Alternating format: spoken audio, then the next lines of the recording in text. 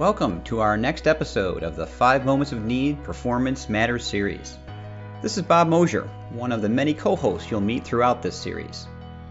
So friends, are you trying to learn more about the 5 moments of need? Maybe how to design for them, implement for them, measure them, and even sell them as an approach to your enterprise. Well, in the Performance Matters series, we will help you better understand the theory and best practices behind this powerful methodology, and offer proven ways to put the 5 moments of need into practice. Welcome, everyone, to the Performance Matters podcast series. Bob Mosier here, one of your co-hosts. You've heard plenty of me over the years of doing this. We're into our 60th plus episode, and I could not be more honored than to be joined by a dear friend who's been at this for quite a while himself. It's been wonderful to admire his journey. We're going to go through that today. So, Mr. Oliver Kern, it's wonderful to have you here, my friend. Hi, Bob. It's an honor to be here. Well, we can't wait to get into it more. So let's do that by you introducing yourself more, friend. So let's describe your journey in getting here, what you've been through professionally, but also at the same time, let's get into what got you or what you pivoted on that was part of your performance first mindset and journeying into the 5 moments of need and performance support as a discipline. So I'm currently a consultant, trainer, and coach based on 25 years of corporate experience as a leader, as a marketeer, an innovation manager, change agent, and eventually also a learning leader. But a little known fact is that I also started off before my corporate career as a freelancer. And I recently heard in one of your other podcasts, I think it was Brandon Carson or something, that he was starting off looking at the shelf and having an authorware and a director kind of book set there. So I would have been the guy who took the director book set in multimedia production, where I actually did some corporate training for different companies on director and multimedia production. But in the end, I went to the corporate world, always introducing new stuff in terms of how do we leverage internet? How do we leverage new media, CRM, and such technologies? Maybe also, how do I make documentaries? How do I have product pages and work in marketing with the new way of communicating? So that's what I did. So I'm not a learning person. That's what I might actually add as well. I'm not a learning person from the start, but I came to learning essentially as a marketeer. It was about 10 years ago, I think, when I met Con in a project. Right, I was tasked by my bosses to come up with a global marketing and sales training. Essentially, they said, do a 3-day training and roll it out globally to about 4,000 people. And then we do things differently in our company. And then I had a hunch that this is not really what we needed. And I had no clue about actually formal training setups. I did a lot of trainings on strategy and markets and all that. But more from a business perspective, not from a learning perspective. Yeah. So that's how I kind of came about discovering learning. Yeah. Well, and many of we've shared this before in the podcast, many of our best practitioners of this, my friend, are not learning folks. We tend to come into it with some baggage. We've talked about that on past podcasts. The performance first mindset shift from one of training is sometimes the dark side of our legacy and the pedigree we get out of coming from that side. You came from the business. You understood, what they wanted, and therefore came to it with a much fresher, much more performance mindset. Now, if I may also ask, are you coming to us from where, my friend? I'm from Germany. So I did this in Germany, this kind of confrontation with learning, right? But I always worked on global assignments. So I've been working all around the globe on this and rolling it out. Most of my career, I had the honor to speak English. That's wonderful. And you do it well. So, hey, this wonderful thing called Skill Camp that became this brilliant deliverable and, my gosh, ecosystem, I'd call it, called Skill Camp. It's been around for quite a long time. The journey and evolution of it's been just remarkable to watch, like you said, from your first efforts and the instinct you had to not build 3 days of training. Can you take us through the business problem Skill Camp will solve? What birthed this thing from the business perspective you were coming from? First, I should say that this is in the agricultural space, roughly industry-wise. So the time to market of those active ingredient-based products there is about 10 years, right? So very scientific, long-term business strategy frame. The why we needed that was a classic understanding that we were a producer over the last 100 years, you could say. And then suddenly we needed to start thinking about marketing and sales because competition came up more and more. There was a lot of market consolidation, a classic story if you look at the hype cycle of industries. The basic idea to summarize that would be 50% of success in that market would still be having great products, but the other 50% would being very good at marketing and sales. So this is a training framework or learning ecosystem, how you called it, for marketing and sales. And then marketing and sales in many companies are not the best friends, to say it like that. So there's always a little bit of friction between marketing. So how do we go to market in terms of strategies and plans? And then how do we actually execute that and talk to customers and serve them? So that's always a thing. And then we called those, this framework, we called it commercial excellence or marketing and sales excellence. And in the end, what it was all about is we summarized it in the end saying we created a common mindset for commercial excellence.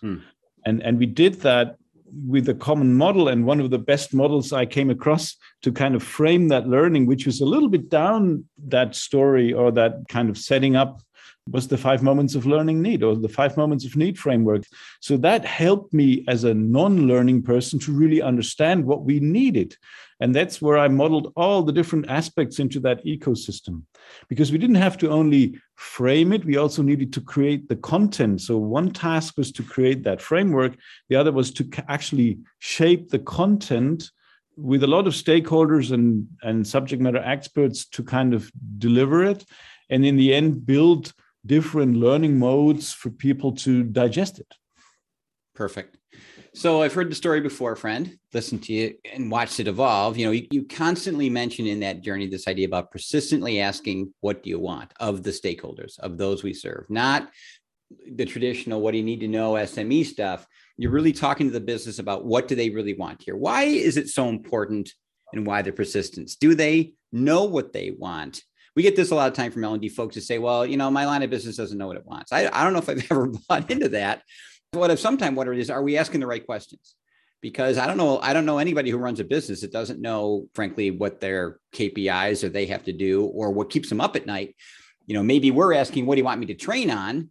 That may be different from what they want. So why was this so important to you in your journey of being persistent with them around this question? Well, the right answer is, of course, in this case, also yes and no. So of course, they know what they want, or at least what the best might be for business. So in that sense, they are probably more knowledgeable about all of the needs than learning folks are, right? But then how do they actually shape that into learning? That's where you can answer, maybe they don't know exactly what they want. In our case, they said we wanted a training, or they tasked me with, okay, we need a 3-day training to take all that content and shape it into a 3-day training and then roll it out globally. And that's where we actually put in the money. So they were ready to spend money. They knew they needed to do something about it because they had a purpose, the one we talked about, become a marketer more. But what did they really need, right? So I had, for example, a hunch that I said, if you really want to do that and roll it out globally and it should stick with people, then you would need somehow a single point of truth or a single point of data where everybody could tap into. I only imagine that I had a PowerPoint presentation that I showed in the training like that, and then everybody would just copy the latest version of that and then use it from there on, while we had already developed it further. And then we would have thousands of those versions, and then we would never have a common mindset for commercial excellence in that sense, right? So that's kind of the yes and no answer for this question. But there's another one. The second answer would be, if you want to actually roll out something really business relevant into an organization, you need to have a good stakeholder management. So we did a lot of interviews, and you need to bring these people in to understand what they want, because what your boss tells you what you should do, like a 3-day training, maybe one answer, but then what all the other stakeholders that are pivotal maybe to make the whole endeavor a success, are saying and wanting might be quite different. So in the end, we did a lot of interviews, and maybe I can summarize the outcome in the sense that everybody wanted a common language around this, because one person might say, okay, customer segmentation, this is what customer segmentation. You ask the next guy, customer segmentation is something completely different. And then everybody also agreed we need training. So doing a training, which we in the end called a foundational training, was part of the show. So there was no way around that. As you constantly say, 5 Moments of Need is not no training. Right. It is. So one very important aspect of this whole framework we set up was a training, a foundational training. And then when you have a common mindset, a common language, then you can start talking about common processes. When you have common processes, I kept saying and reiterating, when you have common processes, then you can talk about tools you use inside these processes. And when you have all that mindset, language, process, tool, then you can think about, do people behave in a different way? And if they behave in a different way, maybe you can measure a different outcome. And that doesn't have to be all arrived at through the burden of a training, right? That's where the Skill Camp tool, I think, became the tie that binds. It was the thing that brought all of that together, including, to your point, the training that we still do. And I love the foundations side of it, because that really gets back to our critical skills and things that are most important, and not training on everything, right? So my friend, in this mindset change, you're setting some expectations here, right? With a question, and you're getting them away from the expectations being a 3-day training deliverable. So it's so important to manage those expectations over and over and over again, because the training mindset is ingrained in most organizations. It's a reflex. And so you're trying to turn that around to get them to a different deliverable. How important was expectation management to the success of this endeavor over time and in general? It was critical. It was absolutely critical. So expectation management, right from the moment when I walked into the office, got the briefing from my boss, and he said, okay, this is essentially an important point in how we do marketing and sales. We want to do that training. I said, it can't be only that story. We need to actually put that in place, that single point of truth, and we need to put that into the training. We need to teach people where they can get the stuff and use the stuff we teach them in that training. Otherwise, they will create their own versions, and it will be version hell. Right when we start that training. That's one aspect why expectation management was important. So expectation management started at the very first meeting when I got the mandate to do this. That's one of them. And then the other one was expectation management that came when we did what we called a pressure test, when we kind of invited all the managers to say, okay, this is what we want and this is what we want to roll out globally, to kind of buy in. And then came out very clear that this is not a learning initiative, but a change initiative. It's a massive change initiative, and that opened their minds to actually invest in it.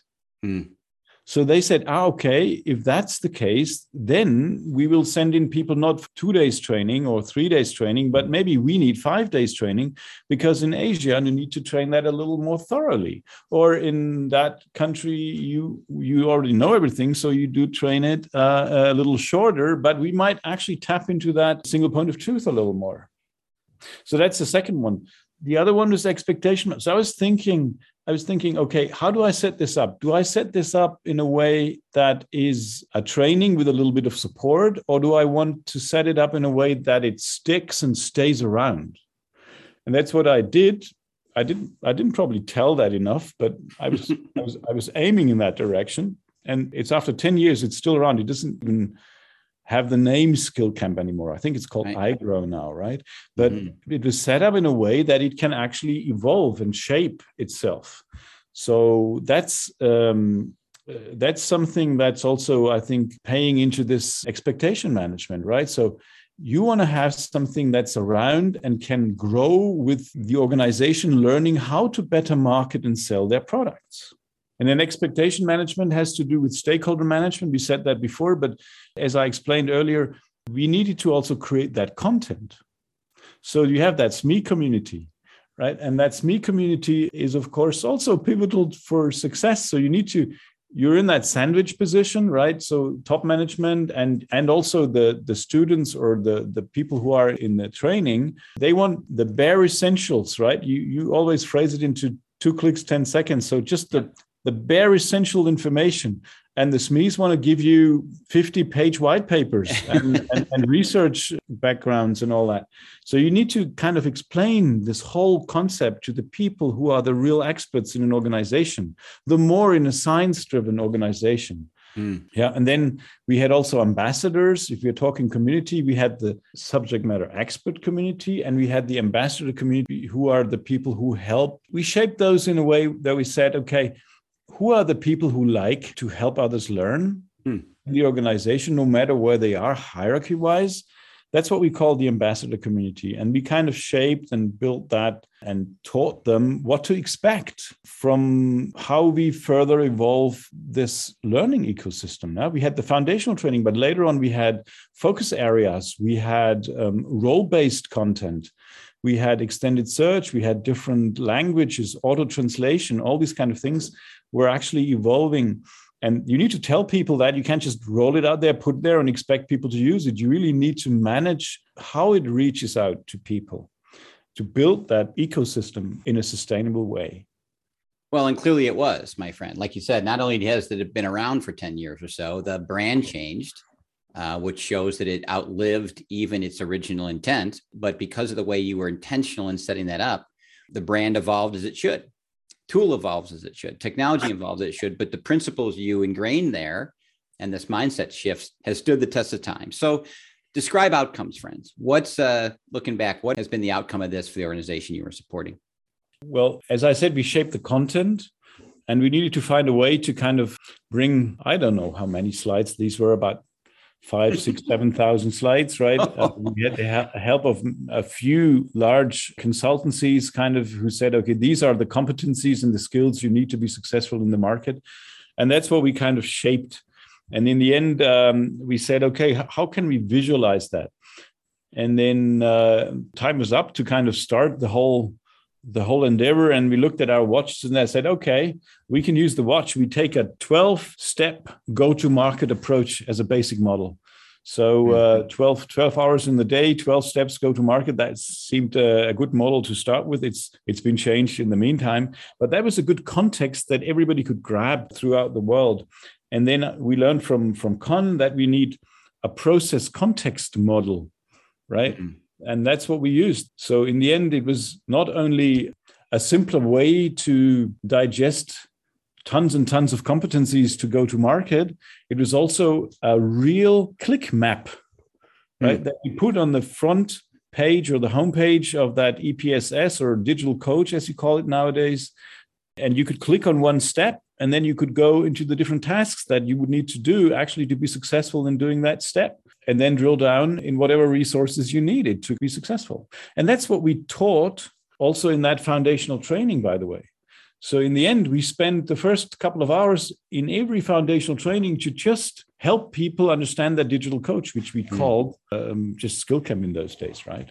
Brilliant. And this was by no means perfect, by the way, just a little practitioner secret there.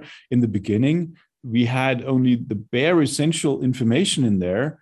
And also the technical system was not set up as stable. We didn't have the cloud services in the back of that in those days. It was all amazing. Kind of rudimentary. So in the end, we said, we have to build this plane while we fly, which we did. So that was that. And then we had this global rollout. We had really in 3-4 years, we had trained physically more than 4,500 people, I think, in the end. Wow. And since then, it was evolving. As we said earlier, if you ask about outcomes, we had in the end then role-based elements in there. We had a training on how seeds are produced and marketed. We had a project on life cycle management in the training framework that was in there. We had different focus areas also to help with events and structures. So it was actually evolving into you'd say a blended learning framework or learning ecosystem that used different learning modalities. We were experimenting with a lot of things like how to ask the right questions, can we do tests in there? Can we ask small questions? Can we use a chatbot? I'm not sure how these evolved over time, but we tried a lot of things and built kind of a learning ecosystem around it. And like you say, it has stood the test of time, and wrapping that process around a lot of content made it such that it was that single point of truth. So looking back, what are some key success factors you can share with others? Because we say this all the time in this podcast. Many who come to here are very early in their journey. They're getting their arms around where to start. What are some lessons learned? And so looking at and having the opportunity to have someone like you on a podcast like this who has that tenure literally in this experience, what would be some key things they should keep in mind that you look back that made things work successfully? Some of that I mentioned before, but I think the single one that stands out is that context is king. Context is king.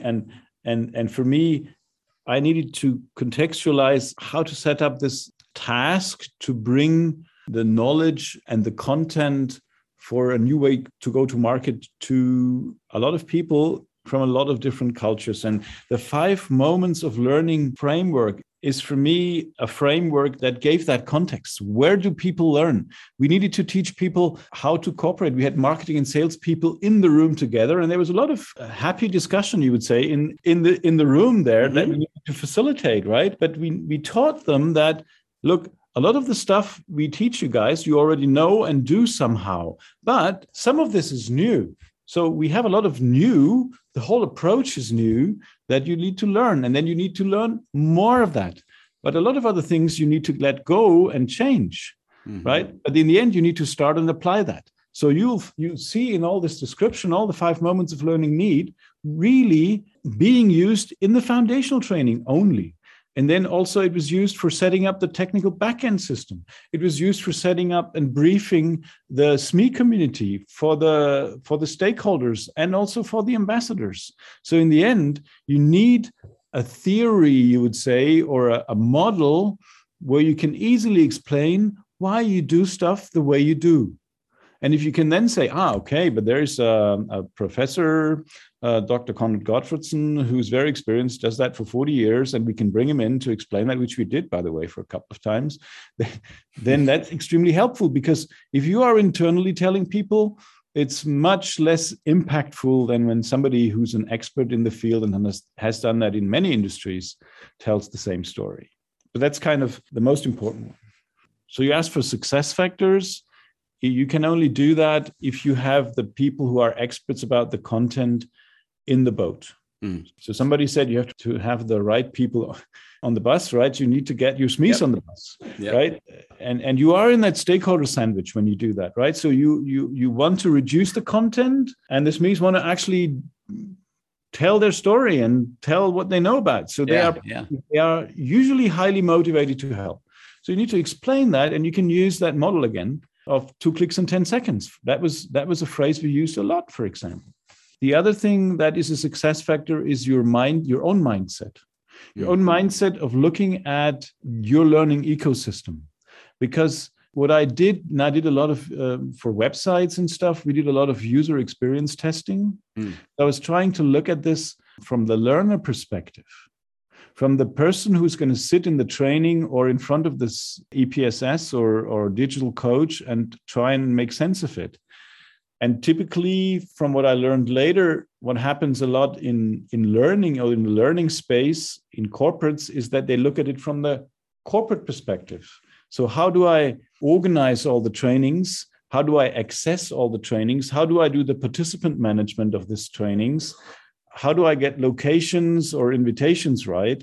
So these kind of things are fundamentally different from each other, but you need to look at both sides of it if you talk about a learning system, learning ecosystem. So looking at it from the company perspective and looking at it from the learner perspective are both critically important for the success of your plan to establish learning in your company, wherever you are. And don't forget the single point of truth, obviously, right? Have one single point where you put your content and maintain it and work hard to switch off all the others. In the end, for example, I can give a nice example, is that we had the idea not to present PowerPoint in the foundational training in the beginning. We had that after the first or second foundational training because it was hell to produce these PowerPoints and have those printed in different countries by different people in different setups, in different languages. It was crazy, right? But it took us 3 years almost before we had the last foundational trainings ran without PowerPoint. We still had PowerPoint sneaking in here and there, but it was more for exercises or tasks, right? But the content was, in the end, after we had gone through like 2/3 of all the trainings, we managed to pull out PowerPoint out of the training. And it made it much more fun, much more active, much more in the process, and we had much more time for practice, right? And then another one would be, I have two more, right? So one is maybe the stakeholder management. As you asked in the first question, right? Didn't they know what they want?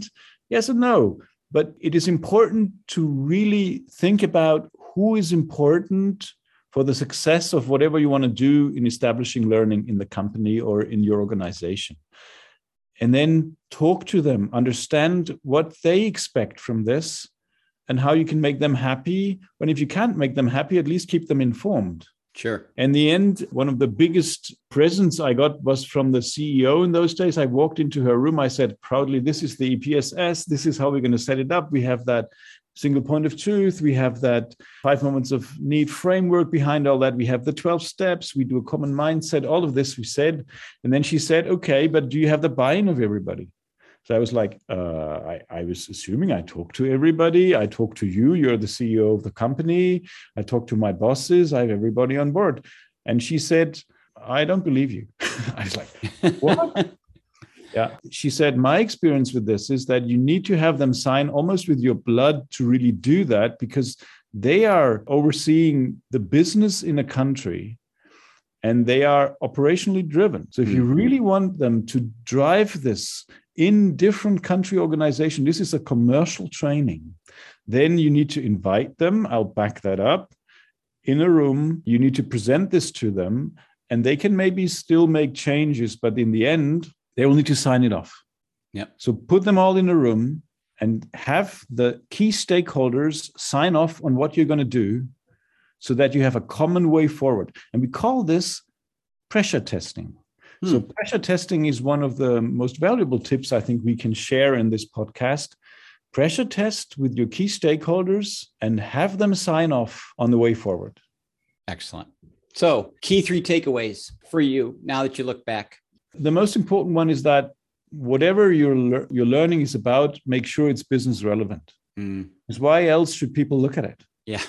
So make it business relevant. And the second one is, and that's not just because I'm on your blog for performance support, is that make it workflow accessible and intuitive. It should be really usable in the work, during the work, or at least accessible while you're working.